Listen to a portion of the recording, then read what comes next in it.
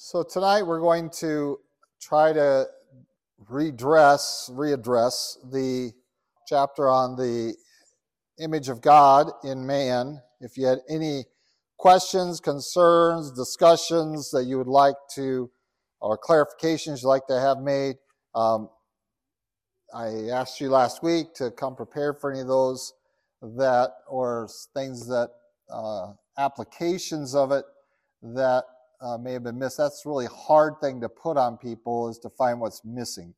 Addressing what's there is easier. Finding, well, what about this is a lot harder, isn't it? Requires you to go outside of the content that is there, and now you're going into God's Word and saying, well, what about? Have we addressed these other passages or these other principles? So do we have anything of that nature from this previous chapter? I don't want to get into the next chapter until we've had an opportunity to really engage that, if you have any questions. Several elements will be brought back up later on, including in this chapter we're getting ready to get into when we get toward the end of it. We have to, but if we don't establish this really well, then we're going to have struggles later on. Anything on the nature of man? Knowledge. Yes. How he doesn't know what he knows. How do you willfully forget? Because that's what he really has to do, is willfully forget. That is, he chooses not to know. And that process is unmistakable. It's unmistakable that he emptied himself. And there's not just one thing he didn't know. There were some things he did know about people, right? He knew what was in their hearts. He knew who he could trust, who he couldn't trust. And I would contend that that is related predominantly to the ministry of the Holy Spirit in his life. How can we the premise of willful forgetfulness is really important, because God has to forget your sin. And so it's really a precious thing, and we're going to really study it when we get to the chapter on holiness. How does a holy, holy God allow us into his presence? And Isaiah understood that that's a violation of his holiness for us to be in his presence, and so there has to be a purification. But that purification, does it cause him to forget? Well, it says he separates us from our sin as far as the east is from the west. And so when he looks at you, he no longer sees sin. Well, how can he do that? How can he not see our sin? Well, it's the same mechanism by which Christ can become man and not know what he knew prior to that. And that willful forgetfulness is an exercise of self-sovereignty that is beyond really our capacity. Okay? And that's what infinite sovereignty looks like. If I have infinite control on my brain, okay, I can control what I remember, what I don't. We often talk about, well, I wish I had perfect recall, right? Perfect recall means I wish I could bring forward everything I've learned all my life, all the verses, everything I've read all my life, and I could access it with just, Google search in my brain, and I could have instant recall. The problem with instant recall is there's a lot of things your brain has chosen not to remember that are precious. It's precious that you don't remember them. One of my biggest arguments and concerns with a lot of psychology and psychiatry is they are constantly trying to bring out trauma from your past, especially when they deal with children and even with adults.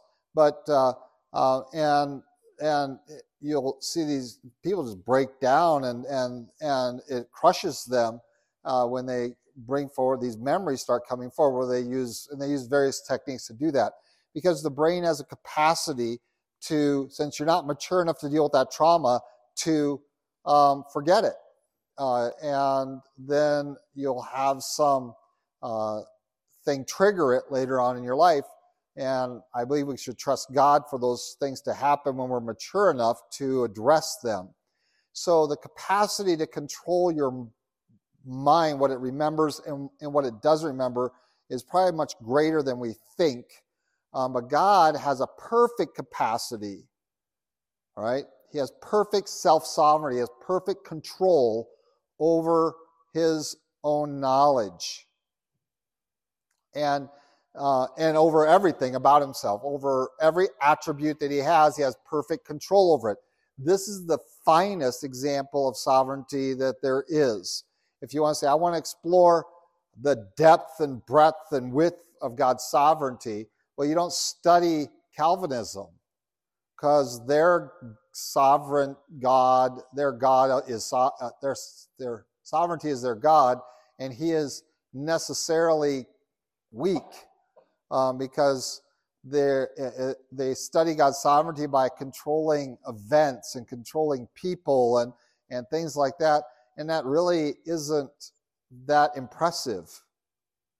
It's when he controls himself to the degree that he does that is impressive. So this whole study is really, I could replace the word humility with sovereignty, but applying sovereignty to self. That is God saying, I control myself, because that's really what we're talking about, that we are being able to have that level of control over ourselves. We often think we have a level of control over our bodily functions, and we call some that we don't. We have some bodily functions we have less control over, right? So we breathe and our heart beats. Can you slow down your heartbeat? Sure you can. Can you accelerate it? Absolutely.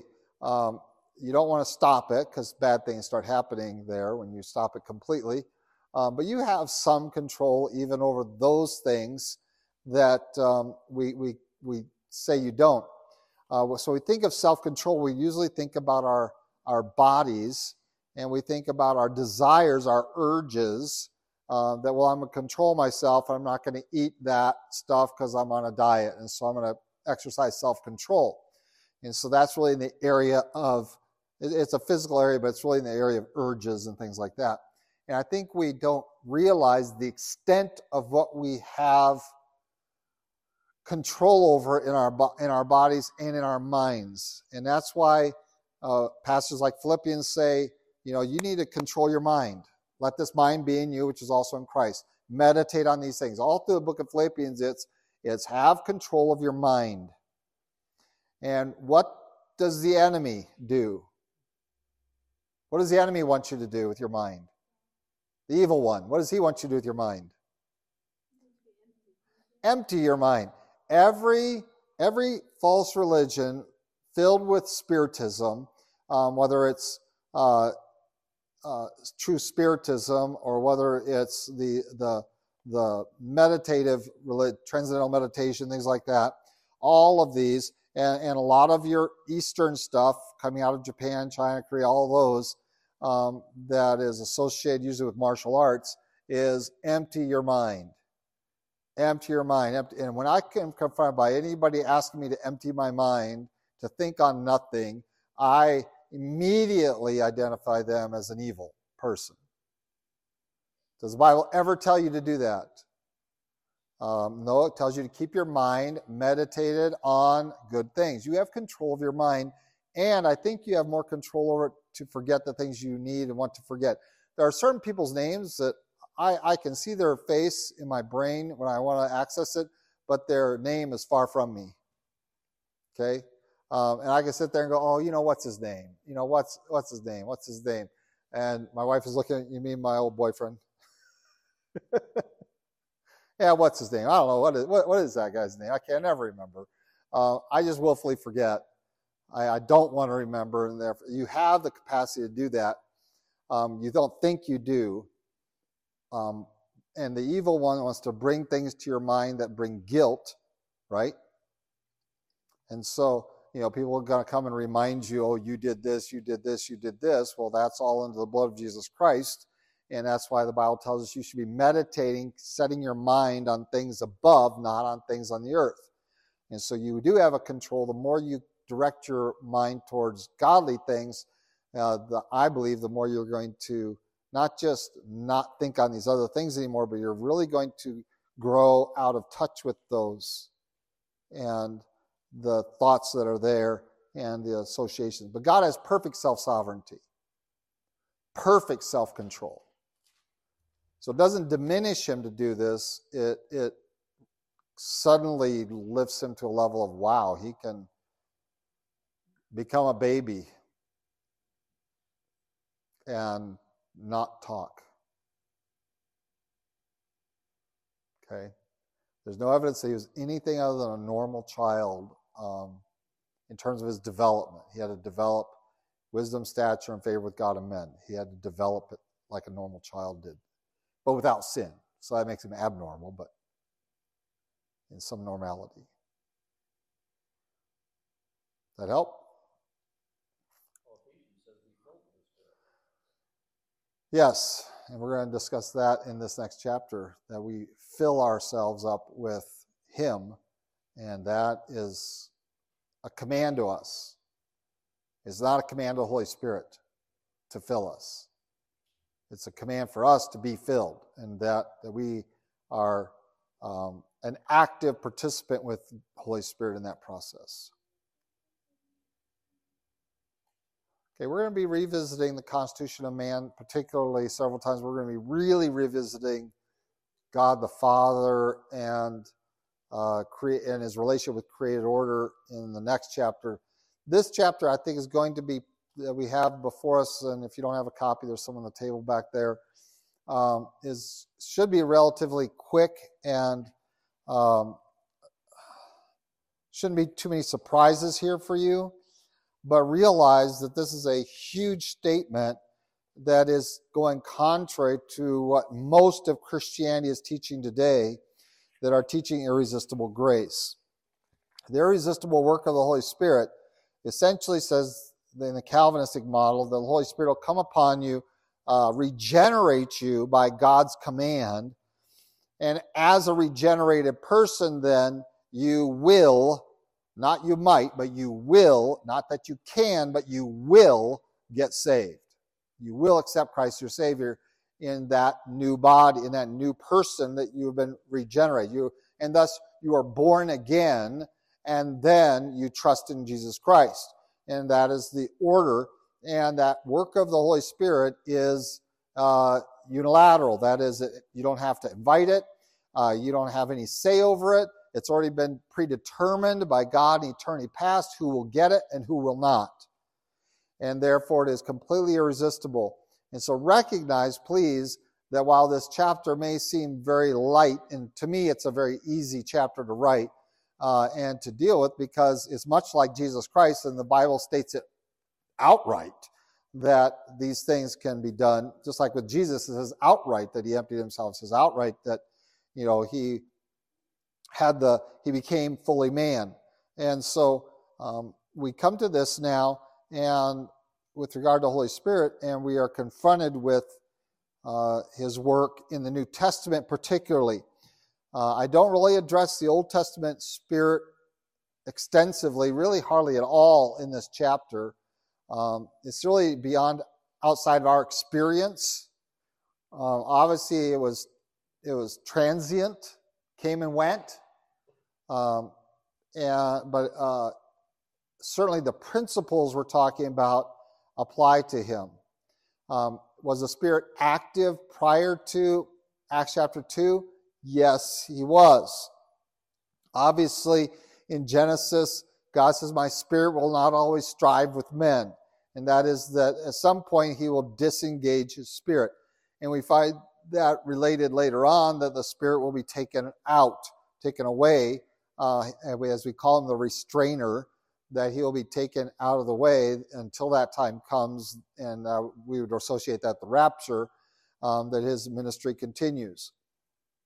So I really haven't dealt with in this chapter specifically, because I'm really not dealing with the whole doctrine of the Holy Spirit. I'm really talking about his humility, and therefore I'm not really referencing those other times where he is not present on the earth in the manner in which we see during the church age. And I really don't see how we can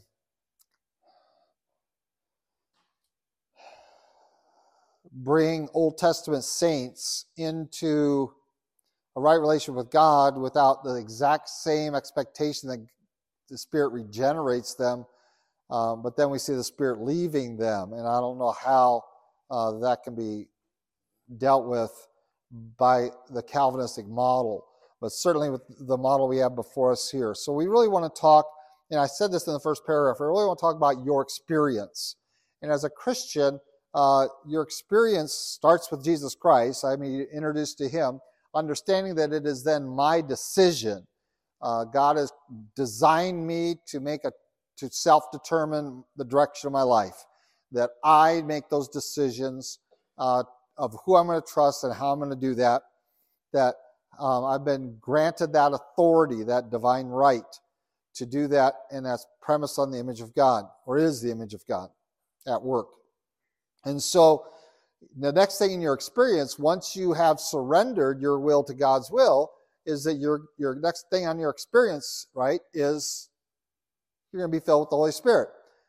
Well, you're going to be indwelt by the Holy Spirit. Let's make sure we distinguish these. So you're going to have the indwelling of the Holy Spirit. We use that, where he takes up residence there, where he is the seal of your inheritance. Now, what does it mean to have a seal? Does that sound temporary or permanent? It's a permanent action. And so some works of the Holy Spirit we talk about are fluctuating. They fluctuate over your Christian life. But there are certain things that once you receive Holy Spirit, God's promise is that that'll be a permanent condition. And so we don't have a transitory spirit. We have an indwelling spirit that will indwell us, be our comforter on all the way till we are in Christ's presence. And so that is the promise. So we have several things that are non-transitory. The indwelling is a permanent work of the Holy Spirit, right? The regeneration is a permanent work of the Holy Spirit. But yet there's other things that come and go, right? They're transitory based upon the environment you give him in your life. And so to be your seal of your inheritance is a permanent work. And so we want to distinguish those, and really his presence in your life is evidence that you've surrendered yourself to Jesus Christ. That is the prerequisite. Does Holy Spirit work in people who are not surrendered to him? Yes, what do we call that work? Conviction, right? Because in John 10 it says that when the Spirit comes, he'll convict 16. He'll convict the world of sin, of righteousness, and of judgment. Okay, so he's going to convict not just some, but the world. So he has a ministry to everyone on earth while he's here. So his presence here in the people of the church that make up the church, the bride of Christ, is not just for our benefit. It is also for the benefit of the world, that he will convict them of their sin and of God's righteousness and of a judgment, so that they have an opportunity to respond.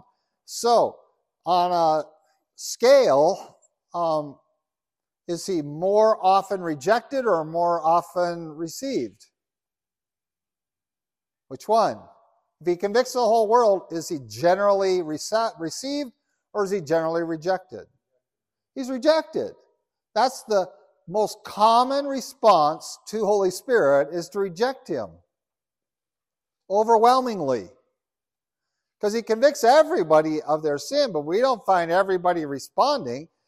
Does everybody have a sensation of that? In other words, do they know, or I hate to use the word feel, but do they know that they are sinners by Holy Spirit's divine work? Yes.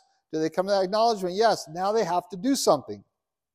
They either have to address it, and they can do that by searching out, well, what is the truth? How do I deal with this? And be honest searchers. Or they can do some other things. They can ignore it, right? Push it away. Push those thoughts out. How do you do that? You replace them with other things. Okay, that's what entertainment allows you to do. I don't want to think serious thoughts. I just want to sit down here and be entertained to oblivion. And that's what entertainment does. It allows you to do that. Now you don't have, your brain isn't occupied with those really hard things of who am I? What am I here for? What's this God hole in me about? And what do I do with my evil that I carry with me? we also have a way to avoid and neglect that, to reject it, and instead of coping or dealing with that in an honest fashion, that we go out and we do other activities to numb ourselves to it. And the Bible tells us some of those activities, whether it be alcohol and drugs, can numb us to it, and other actions of greater sin, just do more and more sin, to numb ourselves to it to the point that eventually you don't even have a conscience for the Holy Spirit to work with. It's been seared. You burned it away. And so that's a response. That's a negative one. So we have lots of negative responses, even among those who give it some thoughtfulness. Not all of those are going to turn to Christ, are they? They're going to turn to other isms that are out there.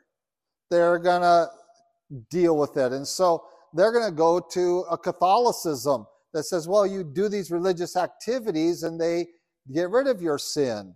Or you go to Islam or other religions, and religions all give the thoughtful person who thinks, well, I got this evil I got to get rid of somehow. Well, if I crawl on my knees from here to Chimayo and I get some of that special dirt, then somehow God will look on favor and it'll undo or at least balance out some of the evil I've done. Okay? When you encounter those kind of people, they're trying to deal with their sin, but they're doing it with error. And that's what false religion does. And so when we get into the category of people who have been approached and convicted of their sin and been thoughtful about it, I should do something about it, and they've explored, well, there's lots of error out there to explore, right? They get caught up into any one of those. And so what I'm communicating, what I want to get across in all this is that the normal condition that the Holy Spirit operates under is one of rejection by men. And he shares that with someone else, and that's Jesus Christ, right? What does the prophet say? He's despised and rejected of men, a man of sorrows, acquainted with grief. The Holy Spirit, similarly to Jesus, is normally rejected and is normally grieved. And that is a far, far cry from how other theologians portray him in Scripture. But it is very evident. We're going to talk about lying to him, grieving him, all these things that you can do against him, of quenching him, of resisting him. All those are used there in the New Testament in respect to your relationship with the Holy Spirit. You can ignore him too, and even as a believer. And so we're going to find that his normal relationship with man is one of having been rejected, despised by them, and therefore to say that he is irresistible is just a huge, huge fallacy. It is completely inconsistent with so much Scripture. Well, what does it require to keep ministering for thousands of years to a people who keep resisting you? At some point, that is hard work. It requires an extraordinary amount of humility to do that. And to continue to do that, even with that as your general expectation. And maybe that's why every time someone turns to Christ and receives him as Savior and submits their will to him, the angels rejoice in heaven and they have a celebration because it's that rare. The normal condition of the Spirit is to be rejected, despised. And he is very acquainted with grief. And so much of what you think about Jesus' earthly ministry can also be spoken of Holy Spirit's earthly ministry. It is what it is typically like to be Holy Spirit, is to be rejected, to be despised, to be ignored. And then even for those who respond positively, even among them, we have problems, right? Because they're going to quench him, they're going to grieve him, and not walk in the Spirit and be filled with the Spirit. And so this requires something of Holy Spirit, and that is that He is God, has all the power, can come in and do extraordinary things in people's lives. We do not dismiss His power. That is the number one word used for Him. And we do not dismiss His workings within the heart and minds of men. And that is, while Jesus Christ is the manifestation, the physical manifestation, for He became flesh and dwelt among us. So He knows what it's like to be man, though He had no sin. So He experienced those temptations for us. The Spirit had never experienced that. But the Spirit has done something spectacular in that He has taken a room in your house, in your body. Don't you know that your body is the temple of the Holy Spirit which is in you, and you have of God, and you are not your own. You're bought with a price. Therefore, you should glorify God in your body, which is God's, as well as in your spirit. And so He has taken up residence, but that residence isn't a forced one. He is not an intruder by force, is He? Is He? No. Okay, now notice I said He took up a room in your house. Right? He's a lodger. He takes up one room. He takes up every room you let Him into. Okay? And so if I have a lodger in my house, I have a room that's their room. And I have a lodger in my house. So I have Elizabeth in my house. And so that is, she has two rooms and access to the restroom. And that's her room. Now, does that mean she doesn't have access to other parts of my house? Well, to the degree that I allow her access, right? Because it's my house. And so certainly I expect her to come out and she can join us anytime in the living room. And she can join us anytime in the dining room. The best times are when there's food on the table. It's the best time to join us then. And in the kitchen and things like that. I don't know that she can't really go down the stairs, but it's really up to me to the extent that she has access to the rest. Well, the same is with the Holy Spirit. Not only does His presence in your life your choice, but the extent of His access in your life is your choice.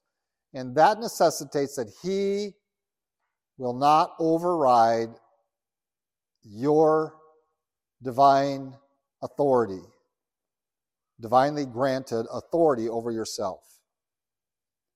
The Holy Spirit will not do that in the believer, just as He doesn't do it in the unbeliever and just comes in and unilaterally says, here's what I'm going to do. You know, all He does is come in from the external to the unbeliever and convicts. I say that's external, but that's in my mind and that's in my heart. Yes, that is the realm that He works in, the spiritual realm. But He doesn't do it as a resident. He does it as someone from the outside looking into your heart, looking into your mind, and working there to convict you. But once you receive Christ your Savior, now He's resident within us.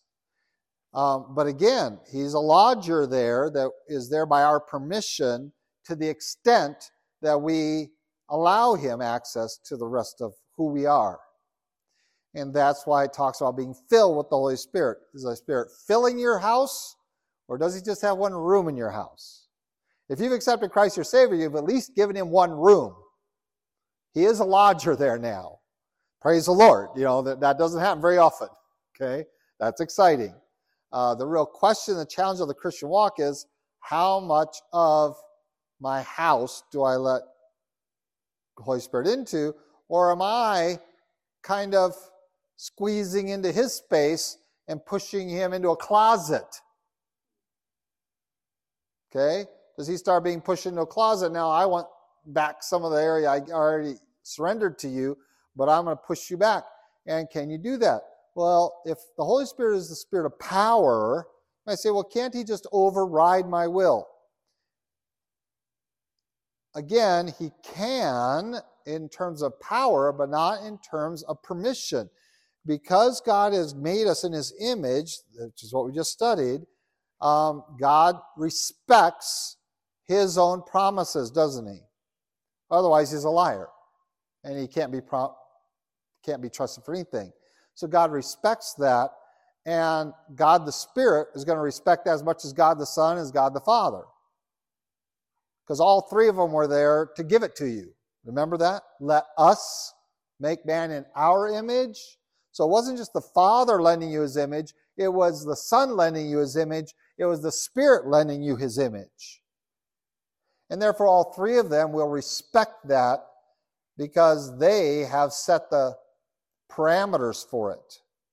It required all of the Godhead to humble themselves and to create, by holding back a portion of their power and authority, to grant man dominion and authority on earth and self-determination.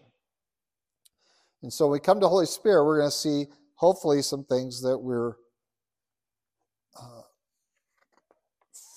more familiar with. Now, very quickly, I just want to, I talk about it in the chapter, there's two, the irresistible work is necessitated by both Calvinistic doctrine and Pentecostal doctrine. And I talk about that in the chapter a little bit, and it's worth me addressing as we transition to this new study, which I think will be finished next week. Like I said, I think this is going to be a real quick, unless you have a lot of questions.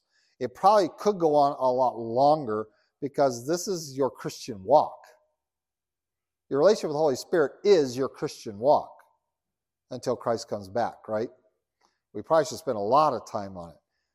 But in terms of the study of humility, it's pretty cut and dry, I think, and most of us recognize it.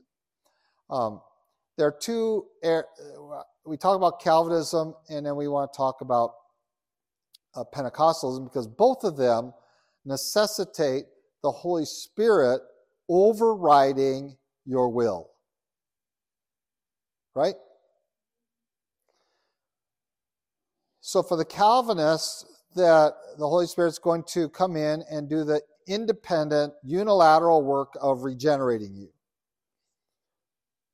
And then a weird thing happens. You have to get saved. Okay? Because he only regenerates the elect. He doesn't do that for anyone else. So he makes you a new person. I don't know why you need Jesus if the Holy Spirit can unilaterally make you a new person.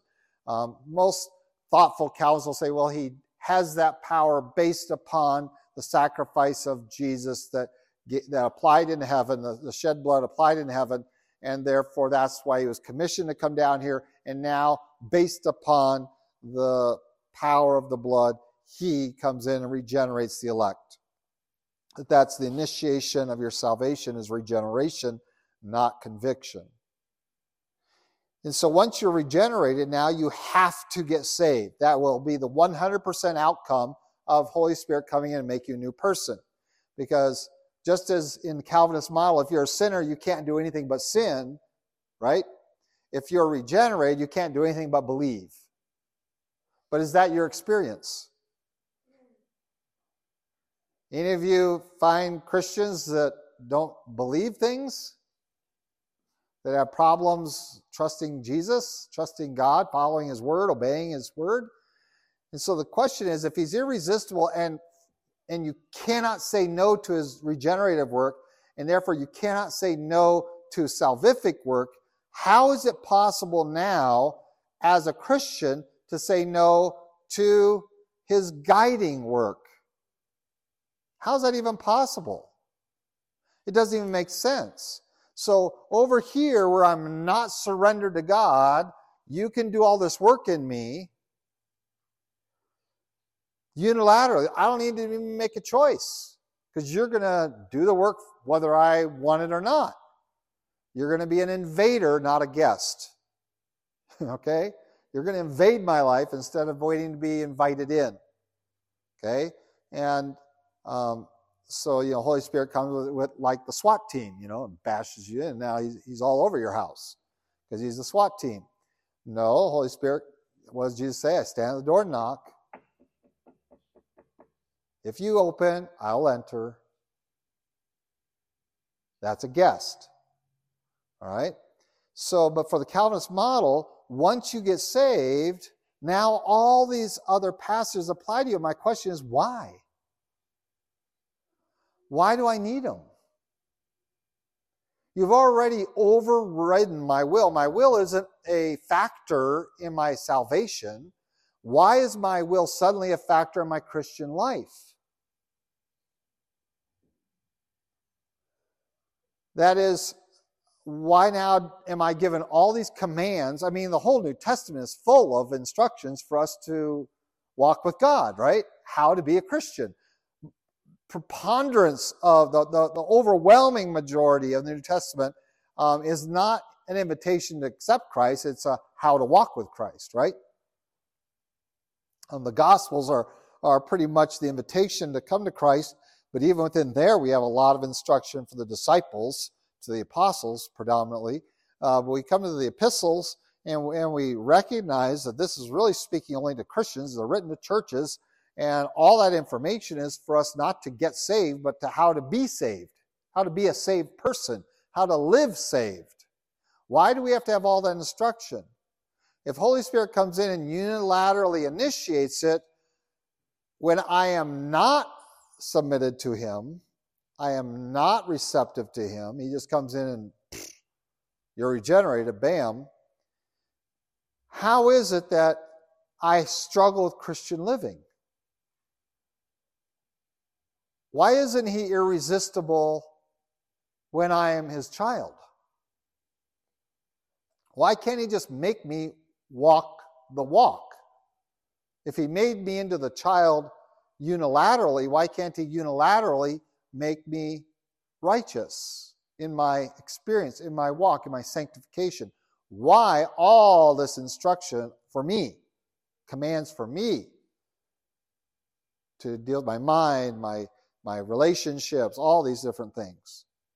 Well, it doesn't make any sense unless we have the Holy Spirit not coming in, unless He's invited in, and only going as far into your house as you invite Him into your house.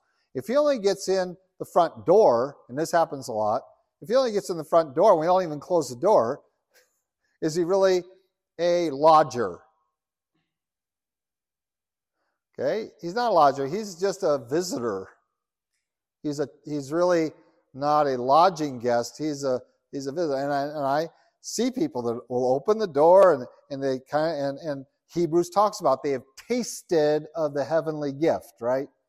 They've had a little taste of that, but they never let Him come. They never closed the door behind Him and invited Him in any kind of permanent way.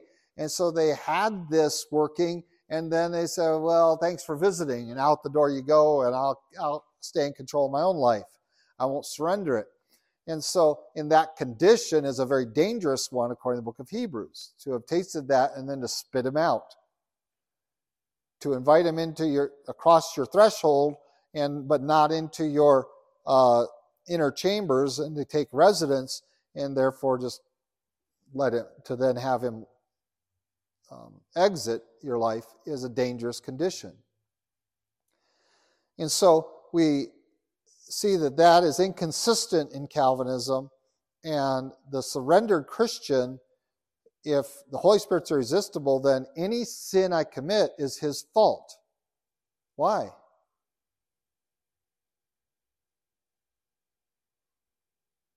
If His work is irresistible, then every sin I commit is His fault. Correct? If He is irresistible, every sin I commit is His fault, isn't it? Because He didn't guide me to do righteousness. The only way that our sin is ours is if we choose it. If God is choosing your path and you can't resist Him, you can't say no to Him, you have to do what He says, you don't have a will or the authority to exercise that will, then ultimately God becomes responsible for sin. Not because he planned it, but because he is currently causing it. And this is the clear position of Calvinism, especially your 4 and 5 point and hyper-Calvinists, especially them, your decretal Calvinists, certainly, because they say that God decreed every little thing that happened that has happened. So whatever is his will. Well, that's not what God's word teaches, is it? So the Holy Spirit is the catalyst. But is he resistible or irresistible? That is the challenge. And humility resolves that immediately. Because Holy Spirit says, I'll come in, I'll convict you, and you can respond to that conviction in all these other ways that are the norm to reject me, and I won't come in. I'll knock, though. That's the knock. The conviction is a knock. He hasn't entered. He's on the outside working. I'll knock. We open up, and he says, I'll come in. And so we invite Christ into our life. And I used to really say, well, that's really is Jesus in your heart kind of thing. If you ask Jesus into your heart and you think there's a little tiny Jesus in your heart, when you're surrendering yourself to Jesus Christ, you're really the one you're inviting into your heart is Holy Spirit. He is the one that will regenerate and take up residence in you, but only at your permission and only to the degree you let him. So that's the Calvinist situation. And we're going to address that a little bit as you have an opportunity to read that. For the charismatic position, what do they share? Well, if the Holy Spirit is really filling you, what's the proof? Huh? What do you mean by change of action? All right, so that's tongues. All right, so here's the proof that you have the Holy Spirit in you. You have to speak in tongues. And what do they mean by that? They don't mean that. That's not what they mean by tongues. It's incoherent babbling that they themselves don't understand, that no one understands, no one in their hearing understands. It's just a bunch of syllables. Now, in biblical times, in the Acts 2 event, in the Pentecost event that was replicated in other places for the benefit of them, it was one of the sign gifts that they would speak in other languages. That is not what is being practiced by Pentecostals today. They go to language school before they send their missionaries to the foreign field. That should bug you to no end. Why do you have to go to language school? And some of them flunk. How can you flunk language school if you have the Holy Spirit in you and he enables you to speak other languages by his power? What they mean by it is that you have no control of your mouth, right? And then now your mouth is going to say things that are not coming from your intelligence. They are coming from the Spirit. Okay? Yeah, we'll get into some of that when we get into the demons and Satan chapter. Okay, so that's their contention. What other evidences do they have of Holy Spirit in you? Oh, I'm filled with the Holy Spirit. You had something. But that's usually reserved for a special class. I mean, for everyone. How do you know that any and every person can be filled with the Holy Spirit? What's the evidence in there? Have you ever watched them? Have you ever gone to any of their services and watched them? All right. Ever heard of the Holy Rollers? That's a really old term. That's some of our old-timers generation. They're called Holy Roller churches. Right? What do? Well, they get all worked up and then they're rolling around on the floor. That was what they're known for, right? Is that they would just have they couldn't control their physical bodies and they'd literally be rolling around on the floor. And that's why they were called the holy rollers.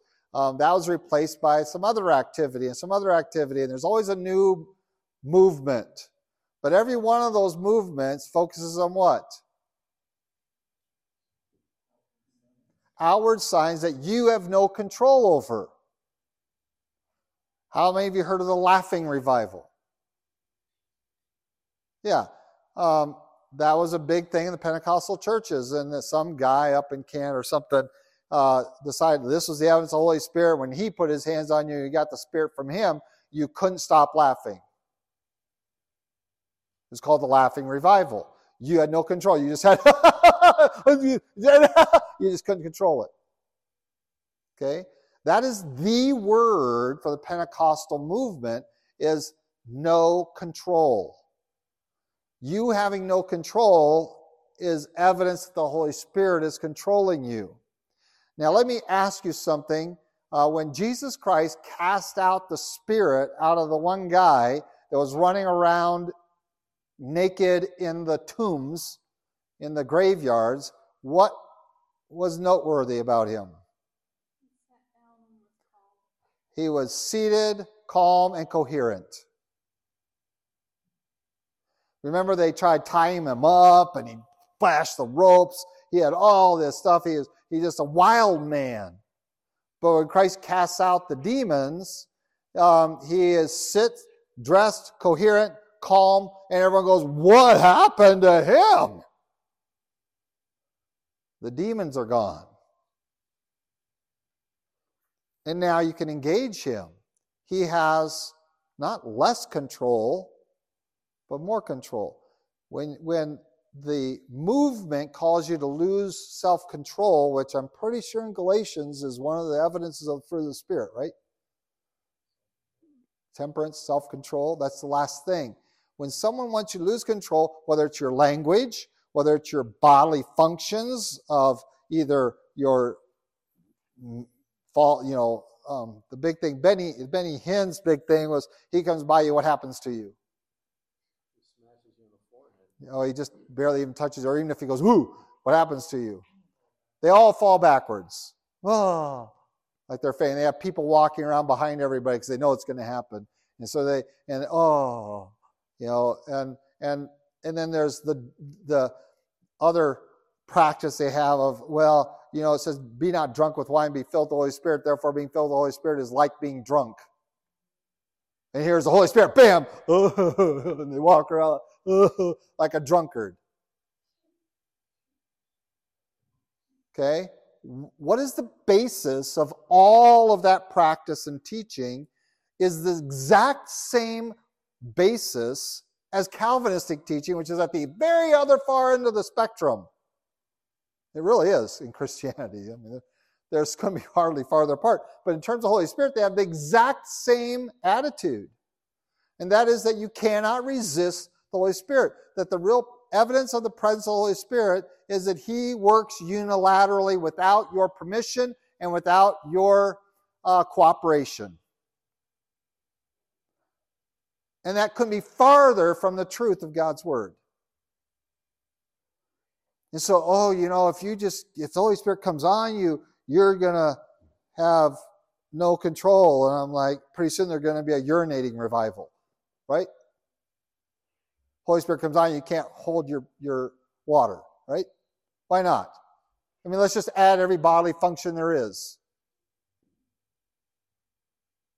Because, you want the Holy Spirit in every part of your body. So if it makes you laugh, you can't walk, roll around, you act like you're drunk, you fall backwards, it goes on and on. You can't control what you say. And by the way, what was going on in Pentecost? They preached the word and everyone heard it in their own language. It doesn't say they didn't know what they preached.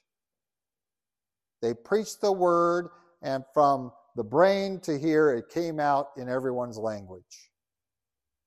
It did not disconnect the brain and insert spirit.